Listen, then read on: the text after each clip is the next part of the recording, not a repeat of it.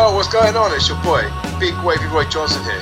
Hello everyone, this is the interview queen Alicia too. This is the infamous Cameron Solis. This is the professional Nathan Cruz. This is Benji.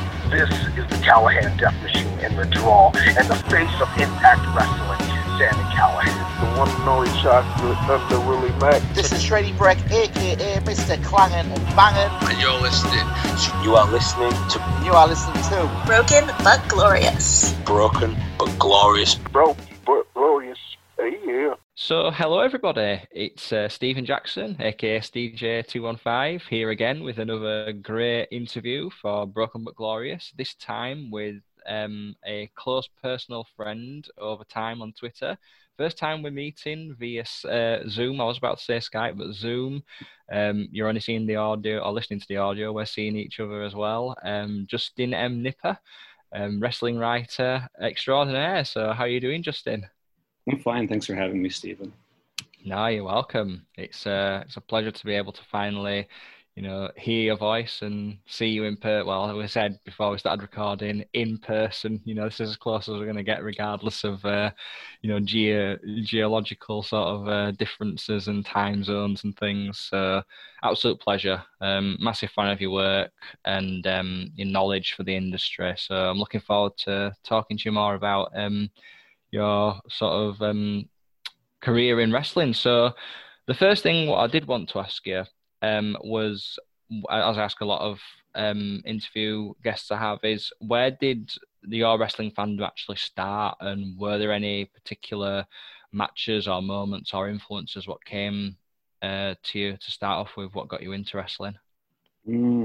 Yeah, I don't have like one or two specific moments, but from a really young age, I remember watching wrestling on the weekends, Saturday mornings. My dad and his brother, my uncle, they used to watch it a long time ago too. I grew up in upstate New York in the Albany area, so it was like prime time WWF territory. So the earliest memories were probably WWF, and the first show I went to was 1991 at the Knickerbocker Arena. I was really young. We went with our neighbors from across the street, and so I guess that like 91, the time, and especially WWF, around like right after WrestleMania 6 and right before the Slaughter Hogan WrestleMania 7. I have memories of those, but there's nothing like specific. It's just more like images of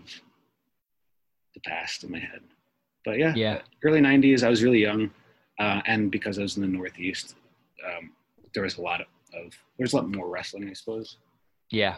I don't know. Yeah, I mean, a lot of people say that, as with me, my fandom began with WWE and WCW, and WWF at the time, and it's kind of the gateway in, I always think, because we then spoke, as we've sort of messaged on Twitter, from your writings and things, you predominantly write about Puroresu, New Japan Pro Wrestling, Big Japan Pro Wrestling, and you also have a great knowledge and passion for FMW, so Frontier Martial Arts Wrestling back in the 90s. Was that something you found through, like me, like tape trading and through, an intrigue in what was going on, or how did that come about? How did the Japanese sort of wrestling come into your life? Japanese wrestling came earlier than I could have expected, I suppose, because I forgot to mention, going back to early fandom, there was a little bit of WCW early on too, because when I was in first grade, I was Sting for Halloween. Oh, wow. So that was in that time period. But with Japanese wrestling, to bring up WCW again, I remember very specifically so I didn't get WCW television where I lived. It was just WWF. There wasn't TBS yet on cable. So I'd have to kind of go to 2-3 hours west to see my family, extended family. And that's where I watched WCW. And that's where I first saw, if you remember Starrcade 95, when they did the WCW versus New Japan. I do. Like a tournament kind of thing. Yes. Yeah. I remember seeing previews for that and being really, I don't want to say, I wasn't blown away. I was just like, what's this? These guys, they're flying. They look so much cooler. They look really, it looked really not like what you'd see in 1995 on television, especially wrestling. So that, and I remember Survivor Series 95 with the All Japan Women. Yes. There was Alundra Blaze had a team, and Bull Nakano had a team, or Aja Kong had a team. I remember I had a tape. I would tape on Sundays. I would tape All American, WWF All American or something. And I remember seeing like a video footage, stock footage that Jim Ross was talking over. And I just kept rewinding. There's Chaparita Asari did something called Sky Twister Press. And seeing something like that at that time, I was like 9 or 10. That was like my Avengers. Yeah. I think that's one thing too that really brought me in, like intrigued me with the Japanese wrestling, is the context of the time too.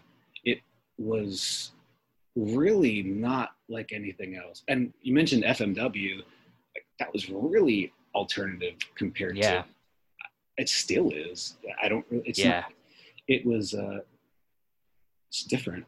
And there was a lot of sameness, especially in the 90s. And so I guess that's what intrigued me. But I was a nerdy tape trader. I was really, really, really into that. I spent a lot of my allowance on tapes. I used to get, the TVs and best of compilations. It's pretty much, that's where it kind of started. Yeah.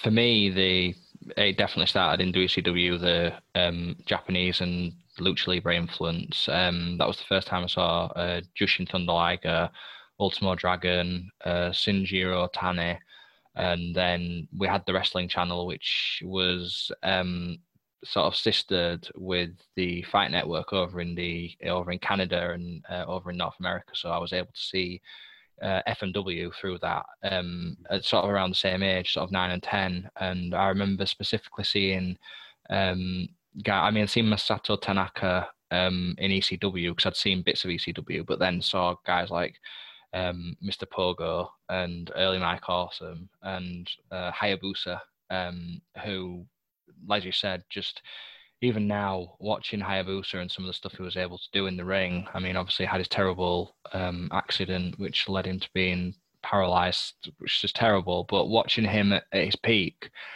even retrospectively, there's nobody, I would say, who was on par with him in terms of what he did in the ring as a high flyer. And seeing that as a 10-year-old, like you said, like someone out of Power Rangers or something, where it just leapt from the screen, at the screen, literally. It was just unbelievable. And, it's, as you said, it was an alternative. And it's exciting because, that's kind of, with your writing, one thing I love about your writing is you're always looking at the alternative side to things, and your knowledge of we've spoken as well about New Japan. Like, I love New Japan Pro Wrestling, but your passion for New Japan in these past however many years and the writing is just top notch. I mean, so when you started covering New Japan a lot more prolifically for places like The Observer and for fan-sided DDT and things, were you able to see that there was a change? Because for a long time, New Japan had kind of been a bit hit and miss, you might say, and then there was the start of the progression to where we are now. Did you see that change happening and writing about it? Yes, it's funny that you mentioned that, because I started out at The Observer at around the time, I guess it's about 2 years ago now, right around the time All In. And if you remember, so it was 2018, and I remember how hot both New Japan was, ROH, just the indies in general. There was that feeling, there was that tension or hotness. Yeah.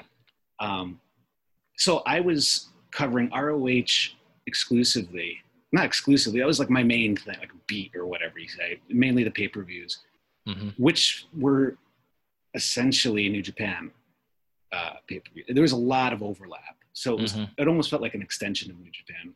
So that's when I noticed that New Japan was picking up some momentum, but there's one marker where I really remember that something was different, at least in the States. You know, Bushiroad bought, when they acquired New Japan in 2012, and that's the narrative. Is Okada started coming up, Tanahashi was always great. So we all know the story, but yeah, in 2017 in America, I remember ROH booked a show somewhere, I think it was Chicago, and the headliner, the main event was Yoshihashi versus Kenny Omega, and it sold out really quickly. And no disrespect to Yoshihashi, but I don't think he sold out that venue that night. And it was proof that Kenny is not only very, very popular in North America, but what they were doing in New Japan was something that people wanted to see. It just didn't feel manufactured. It felt like those people were making it. I'm talking about like the elite. So it's that 8 to 12 person crew that left and started AEW. That's a factor too, but I don't know how to factor it into the rest of the long story because we haven't seen it yet. It's only been about a year. But that's when I noticed around like 2017-ish, the ROH show. Yeah, that's when I noticed something was different. Yeah. Indie shows didn't really sell out like that. No. Indie shows when I grew up, indie shows had a different connotation. Yeah. So I think it's around a couple of years ago, right before All In.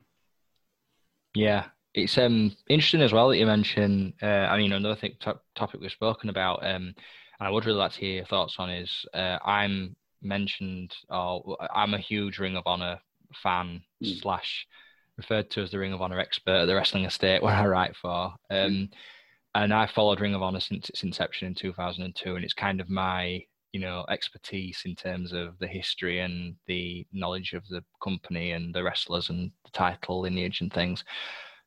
And you yourself, like you said, you covered Ring of Honor through writing about the pay-per-views, and you've written a lot about the business side of things. And did Ring of Honor grab you straight away from its inception, or did it come a little bit later on? And are there any did you attend any shows as well, and are there any standout moments in Ring of Honor history which made you a real fan of the company? Actually, no. Around when ROH launched in around 2002 it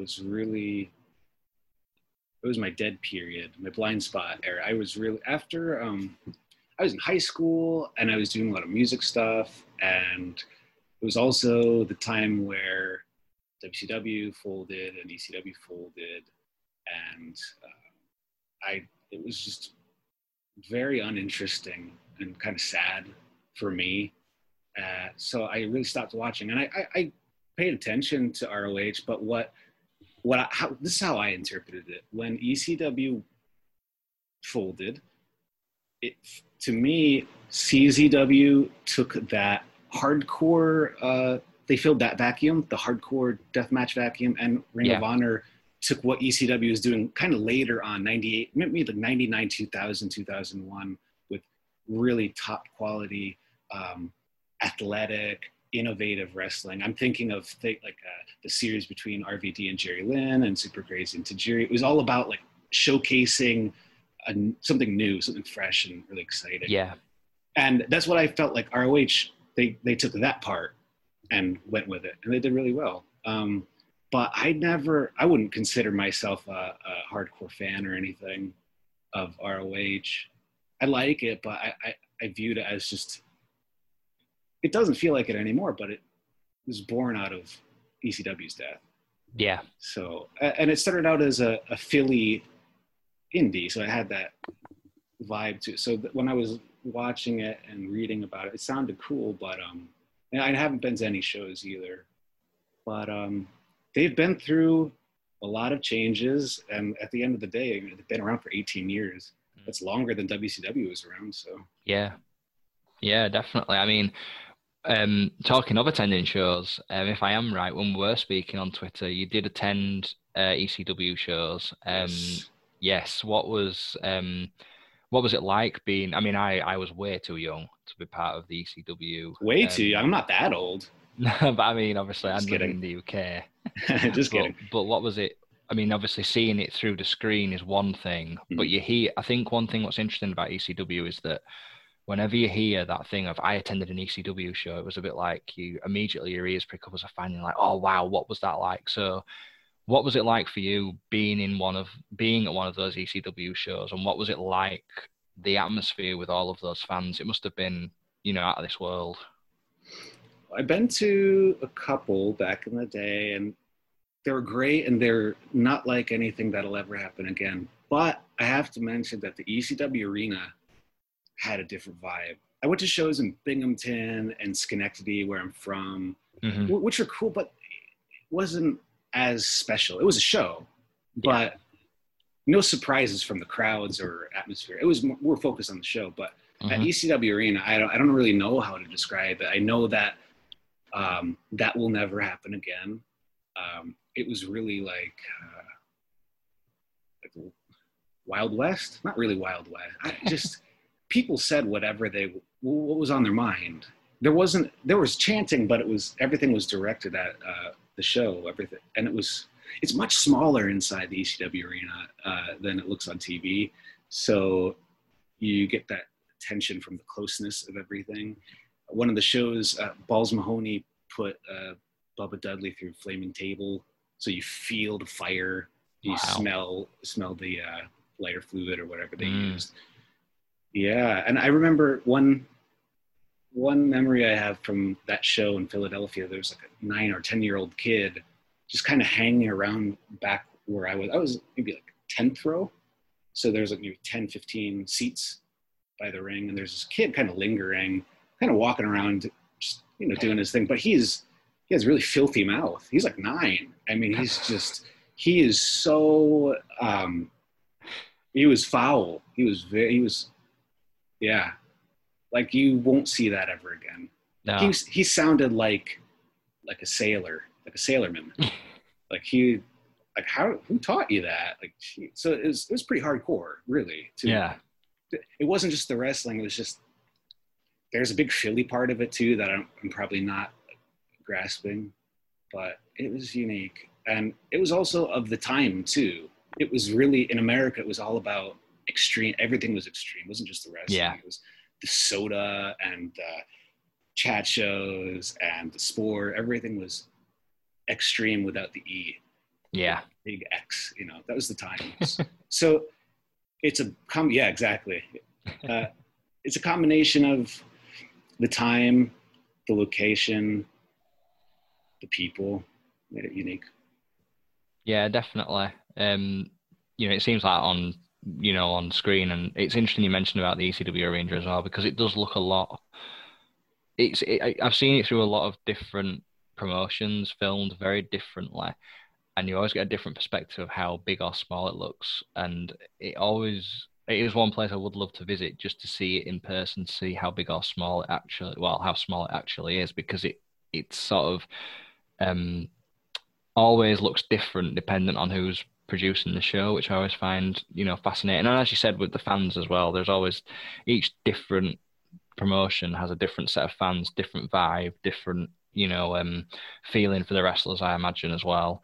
Was it as well in, or with ECW and things, where you've wanted to start that early on, where you wanted to start writing about wrestling because it did grab you? Was it something you always wanted to do, was write about wrestling, or did it kind of come about by chance, that journalistic side of wrestling?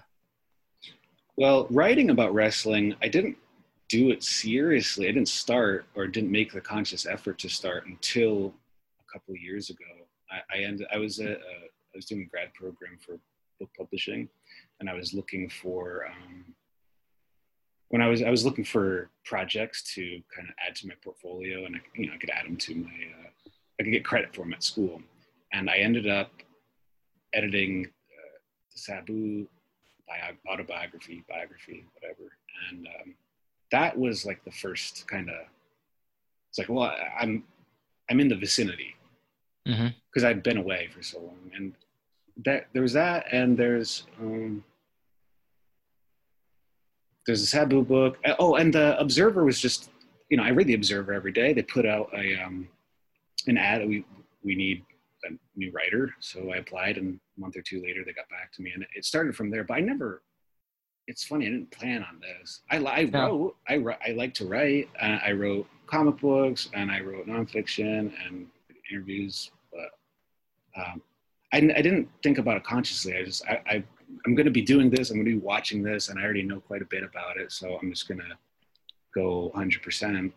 And when I started doing that, it got easy. I was like, oh, I can hang. I can do this. Yeah. I mean, I don't know if I could do anything else, to be honest. You can edit that out. No, I'm just kidding. No. Yeah. So it was a conscious feeling, but it wasn't something I grew with. It was just kind of a couple of years ago when I moved back to the States. Yeah. I mean, I first found your work through Voices of Wrestling, and then really, great website with great articles and, fan-sided DDT, as I mentioned, in the Wrestling Observer. And from looking on, and as you mentioned, learning on your website that you'd edited Sabu's autobiography/biography. But I also read as well that you also, with your love of comic books and comics, that you actually produced a comic magazine book about wrestling moves. How did you know about that?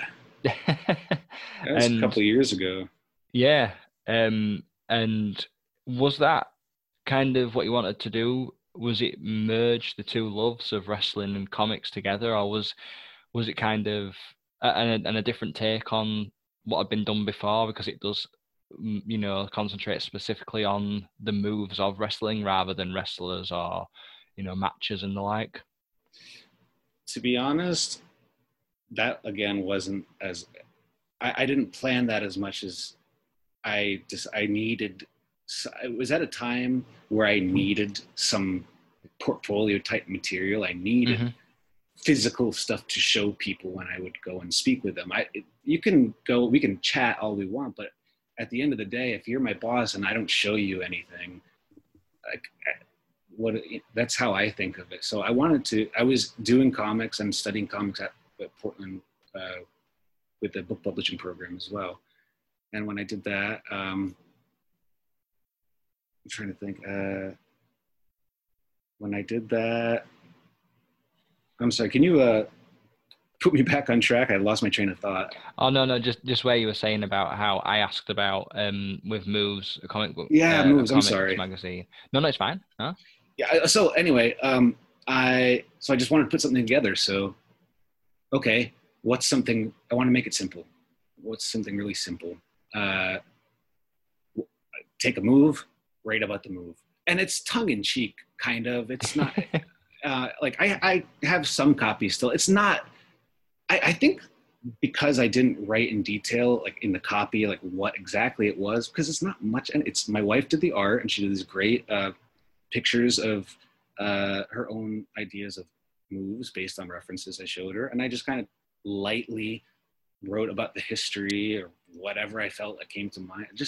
I wrote it in a way that I would write to my friend Derek or my friend Andy.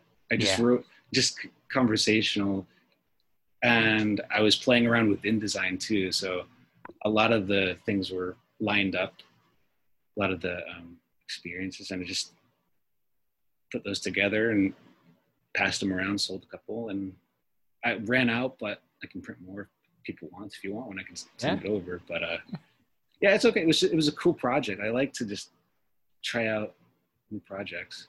See how it goes. I like it. It was fun. And I like it because you don't see that much handmade stuff. Not handmade, DIY kind of media, from zines to, now I see more custom figures to just more bespoke merchandise. It's cool. Yeah. And I think there's a market for it too, especially among hardcore fans. Definitely. My internet connection said it was slightly unstable. What I was about, it's fine though. It's what I was okay. about to say was, what I was about to say was that the thing with me and what I love about wrestling and wrestling writing, and yours especially, is that I like it where the wrestler, like any kind of writing, where it grabs me through either a tone of voice or through someone's personality coming through, the writing itself. There's a lot of wrestling writing out there. There's a lot of it which is very, going through the motions and very systematic, especially when it comes to reviewing shows or reviewing, matches and the like. Whereas yours, it always grabs me in the sense that it does feel a lot more, personable. And like you said, it's a lot more sort of humoured and fun to read. It's just fun to read. So when you actually do write something for any prospective wrestling writers or writers out there, what kind of approach do you take to writing a review of a show, or just in general, what kind of methods do you take? This is a really good question, and thanks for putting me over. I don't feel like I'm that personable when I write, but well, the first thing I would suppose is that you got to determine what piece the platform is going to be on. Now, if it's going to be on something like Fansided or the Observer's website, it's going to run through a system like any newspaper, digital newspaper, where it's going to go up through an editor or series of editors, which I feel like a lot of wrestling fans seem not to understand, but it's whatever. It's what it is. And so first you have to determine what the platform is. Like if you're just writing a recap, I can tell you that most of the big sites, they're not looking for great writing. Just like same with any sport or really any like entertainment website. They're looking for concise results that are quick and easy to read. So from that sense, like for example, I just did a New Japan Strong on Friday. It's an hour show. With that, I just try to keep it as concise as I can make. I tend to be verbose even when I speak. So like I said before this, I gave you permission to shut me up whenever you need to. But even when I write, I'm like neurotic about details. So I did that, but I don't, that's for me, that's my taste, but I don't think that's what I learned. I don't think that's good for wrestling writing, because we have to think about why are we reading it. So if you're just reading a recap, like what do we want to know? We want to know the results. We want to know the noteworthy things that happened. If there is an angle, depending on the company, we have to kind of briefly tell the story, but we don't need to go into details because that's the show's job. Yeah. They're going to bring you the details and it's also, we have to think about what kind of writer do we want to be for that platform? Are we going to be a news writer? Are we going to be like a snarky pundit? Or are we going to be like something completely alternative, covering another topic? So like you mentioned Voices of Wrestling, like that's a really cool platform because Rich and company, they're just allowing good writers to put out what they want. And yeah. They're not trying to editorialize because it's a different model. So for something like that, if I had an idea, I would submit to somewhere like Voices of Wrestling. Like I was working with Voices of Wrestling. They would post my Defy Wrestling, Defy based out of Seattle. I covered some of their shows, and I would put them up on the Voices of Wrestling site. And for that, I wanted to give a breakdown, but a personable one, because I was there. And like expressing the senses is something that needs to be in wrestling writing because it's a huge part. It's almost more so than real sports. I'm saying that just for shortness, but you know what I mean. Yes. But yeah, so it depends on where you're writing it for. It depends on how people are going to read it, I think. So I can write a long 1,000-word article on something, or I can just write results. But those are going to take different amounts of time to read. And also, what are you reading it on? Are you reading it on your phone? Or are you reading it on a computer? If I'm just looking at results on my phone, I'm probably just going to scroll through, skim, and not spend more than 3 or 4 minutes. Yeah. And if you know that should inform your writing. You don't need to go through the entire play-by-play of a match if the website isn't interested in that. They just want you to click and go and get the information, go again. So Yeah. it's about blogging. It's about, like, is it going to be on the paper? And it depends on how much of yourself is allowed to be in the piece. Because sometimes if you ever worked at like a newspaper or magazines, sometimes the writer's job isn't to be there. The writer's job is just to tell the story. Yeah. So there's that too. Like with the Hana Kimura story on Fight Game, that I, more than anything, tried to extract myself from the story, because the spotlight needs to be very far from me. So and that was a different article too.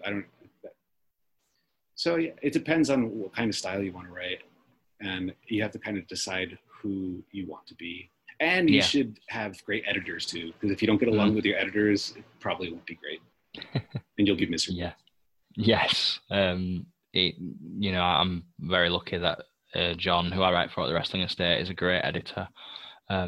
Great feedback every time. I've written things and constructive, and it's always a pleasure to be able to write about wrestling and be able to see my progression as I've written over time. And it's interesting as well that you do mention the Hana Kimura article, because that was one of my questions about what I was going to ask you, was that I thought it was a great tribute to Hana over at Fight Game Media. I thought it summed up her career and life beautifully, and I thought it's such a tragic story what happened to Hana, and how it came. I mean, it's been a horrible year overall, absolutely awful for everybody. I mean, when you've just said then about how you were writing it, but was it one of those things when you were writing it where did you want, I mean, let me try and word this, was it something you wanted to write because you wanted to pay tribute to Hana, but was there more to it than just being a wrestling fan? Was it more than just being a wrestling fan as well, if you see what I mean, due to what had happened? If that kind of makes sense what I'm trying to say. No, it totally makes sense. This one was different because when it happened, my editor Garrett at Fight Game, he asked me to write a piece on it because he knew I was just at the Stardom Grand Prix finals in September. So it had only, it was still, we saw her only a few months before that. So it was just, and we were talking about that. And he said, okay, you're the one, you should probably write this. So, okay, I'm going to go in, I'm going to write something. I didn't have any, I just wanted to. I wanted to write something good, simply. And I knew the first person I had to talk to would be Fumi Saito. And when I talked to him, it changed because there was a lot more to the story. And I feel the most important part of the story is her mother, Kyoko Kimura. And that, when I but when I really understood her story, and when I understood how Hana Kimura's story is a microcosm for a lot of different social problems in Japan. And from there, once I spoke with Fumi, I needed to tell that story, and I needed to be right. There are so many different topics that this issue touches on, and it's kind of developing still with her mother in Fuji TV. It's taking a different turn, and it's becoming more about Kyoko, but I had to be done right, because it's really easy to forget with so much things going on every day. And it's, I really, again, once I just realized who Kyoko Kimura really is. I mean, she is Hana. Hana is her. And I think that's a big part of the story. She's still kind of here. Yeah. But again, has it been 6 months? Not even. No. So we'll see. It's tragic. It sucks a lot, but there's good that came out of it, I think. There's much more bad than good. Let me just put that out there first. But I think something like I was able to connect with people I definitely wouldn't have otherwise, because Hana was on Terrace House, which was a huge show. It got so popular. It was so popular. And she was only on the show for a couple months, and she was a star as a Terrace House performer, not as a wrestler. And I met people as Terrace House fans in the media who I connected with via Hana. And I mean, she's the one who connected us ultimately. Yes. So I think, like, in the end, I think her presence was really, really severe and like a crater. Like, we'll feel what she's done for a long time. And I think it'll kind of guide how we treat each other and how we treat each other in the wrestling industry, how we treat talent online. And that doesn't even scratch the surface on a lot of the other issues that it brought up that are more specific to Japan. Yeah. So, but I when I say I felt like I had to, I don't mean that like, I don't know, it sounds sanctimonious or something, but it's just like, it just needs to be right. Yeah. That was what drove me. I wanted to be perfect for them. And yeah, that's it, I think. Yeah. It was, or it is a wonderful piece, you know, or series of articles. Definitely opened my eyes up to a lot of, I mean, I followed Stardom on and off for a long time, but it definitely opened up my eyes to a lot of, as you said, subjects and issues what I didn't know a lot about. And, you know, Hana was a very, very talented young woman, both inside the wrestling ring and outside the wrestling ring, you know, and it's a true tragedy that she's passed away. But, you know, thanks to your article, especially, you know, and I do, you know, ask everyone to read it, you know, as with all your work, you know, I think that's why I wanted to I wanted to have this interview today, because, you know, your work is absolutely top notch. It's always informative as well as enjoyable. It's a blast to read, and, you know, it's been a great chat, you know, interview this evening for me and this afternoon for you. Thank you for everything. No, you're welcome. No, I truly mean that. You know, it's an absolute privilege to be able to, I mean, I think because we've spoken as well on Twitter, to be able to connect through that social media platform, to then be able to share ideas and interests, and then be able to, you know, speak like this. It's a true privilege. So, you know, thank you for letting me interview you, Justin. It's been an absolute pleasure. You're way too nice. But to end it on to tie it to like Twitter, you know, we connected through social media on Twitter, and we're here now. We're having an interview, being professional adults talking about wrestling. Love it.